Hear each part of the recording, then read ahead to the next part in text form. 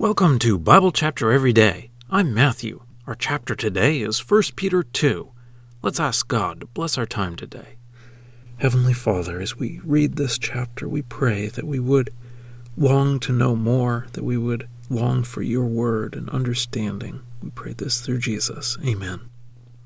1 Peter 2.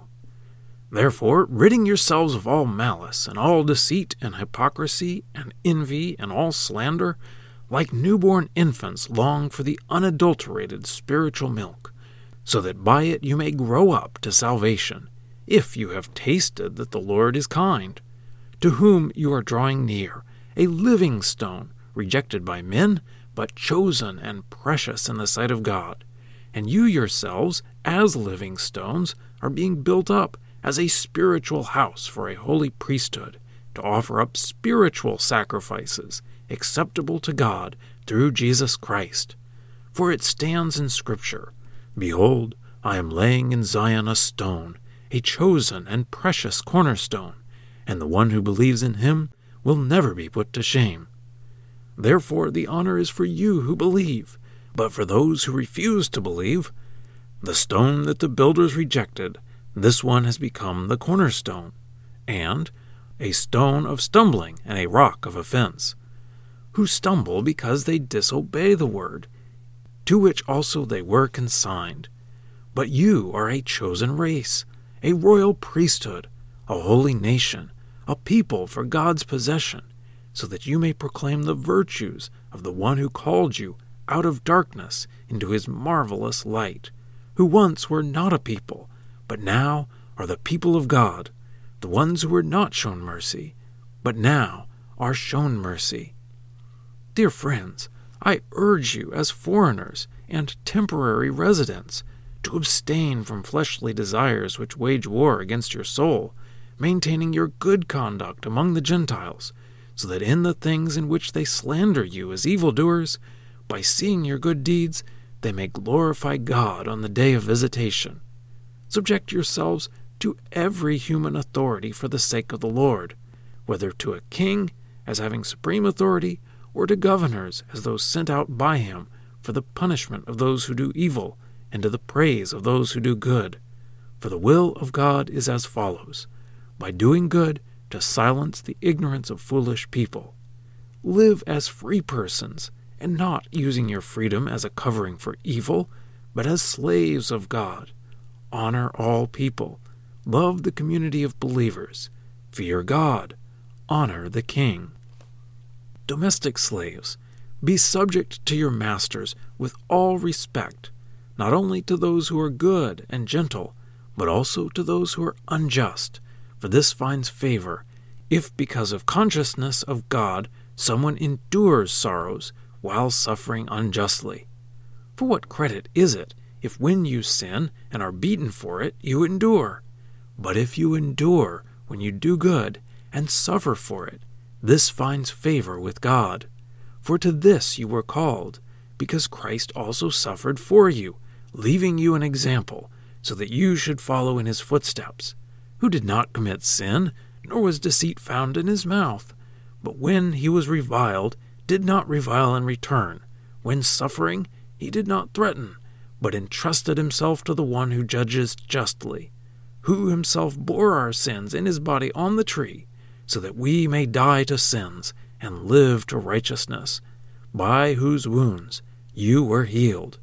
For you were going astray like sheep, but you have turned back now to the shepherd and guardian of your souls. Well, that's the reading. Let's dig in. At the end of chapter 1, Peter quoted from Isaiah 40, which ends with, "The word of the Lord endures forever." So Peter encourages that we focus on the word of the Lord. To do that, we need to get rid of some bad attitudes, including malice and hypocrisy, these negative thoughts toward others and pretending to be something. Instead, we need to be like babies that desire milk. Babies are single-minded when they are hungry. They are very hard to distract from their hunger. So I think Peter is suggesting that we long for the word of the Lord that will cause us to grow. He adds, "If you have tasted that the Lord is kind," which is a quote or an allusion to Psalm 34. Peter quotes and alludes to many Old Testament passages in this chapter and in the letter. Then he moves to another illustration, the idea of stones. Jesus is the cornerstone, and we are stones built on him.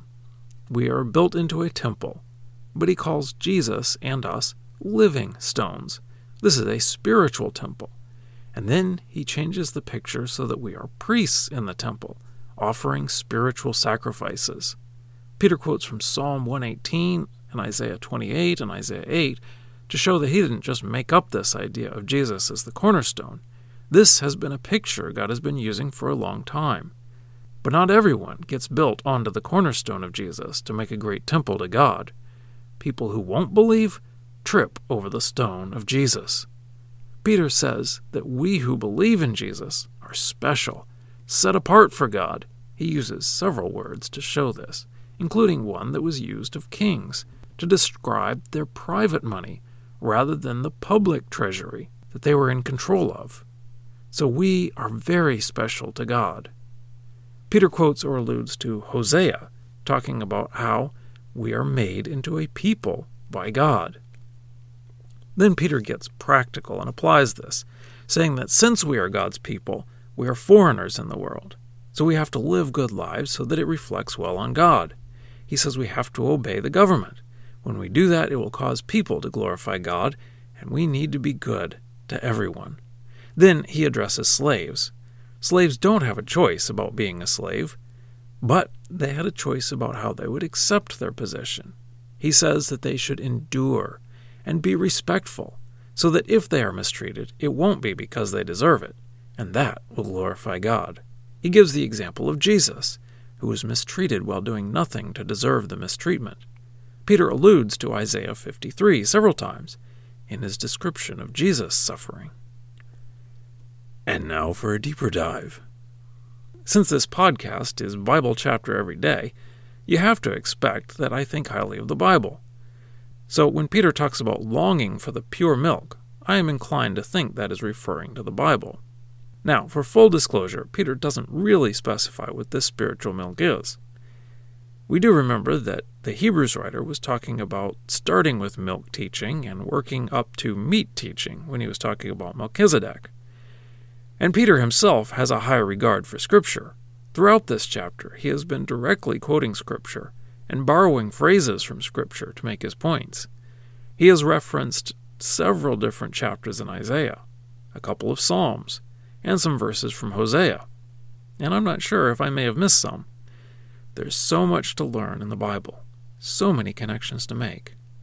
The great thing is that God makes the really important things obvious in the Bible. We can understand the basics pretty quickly, but we will never stop learning if we keep looking. You could focus for a whole year on one chapter of the Bible, and maybe at the end you will think you have learned everything there is to learn about that chapter. But then, when you read other parts of the Bible, suddenly they will cause you to understand more about that chapter you had studied for so long. As one preacher put it, we need to study big picture, and we need to focus close. This podcast is more on the big picture side of things, and there's a lot of good in that. But there's also good in focusing on a book or a chapter and spending time going over each verse carefully. I hope you long for the pure milk from God. Scripture quotations are from the Lexham English Bible, copyright 2012, Logos Bible Software. Lexham is a registered trademark of Logos Bible Software.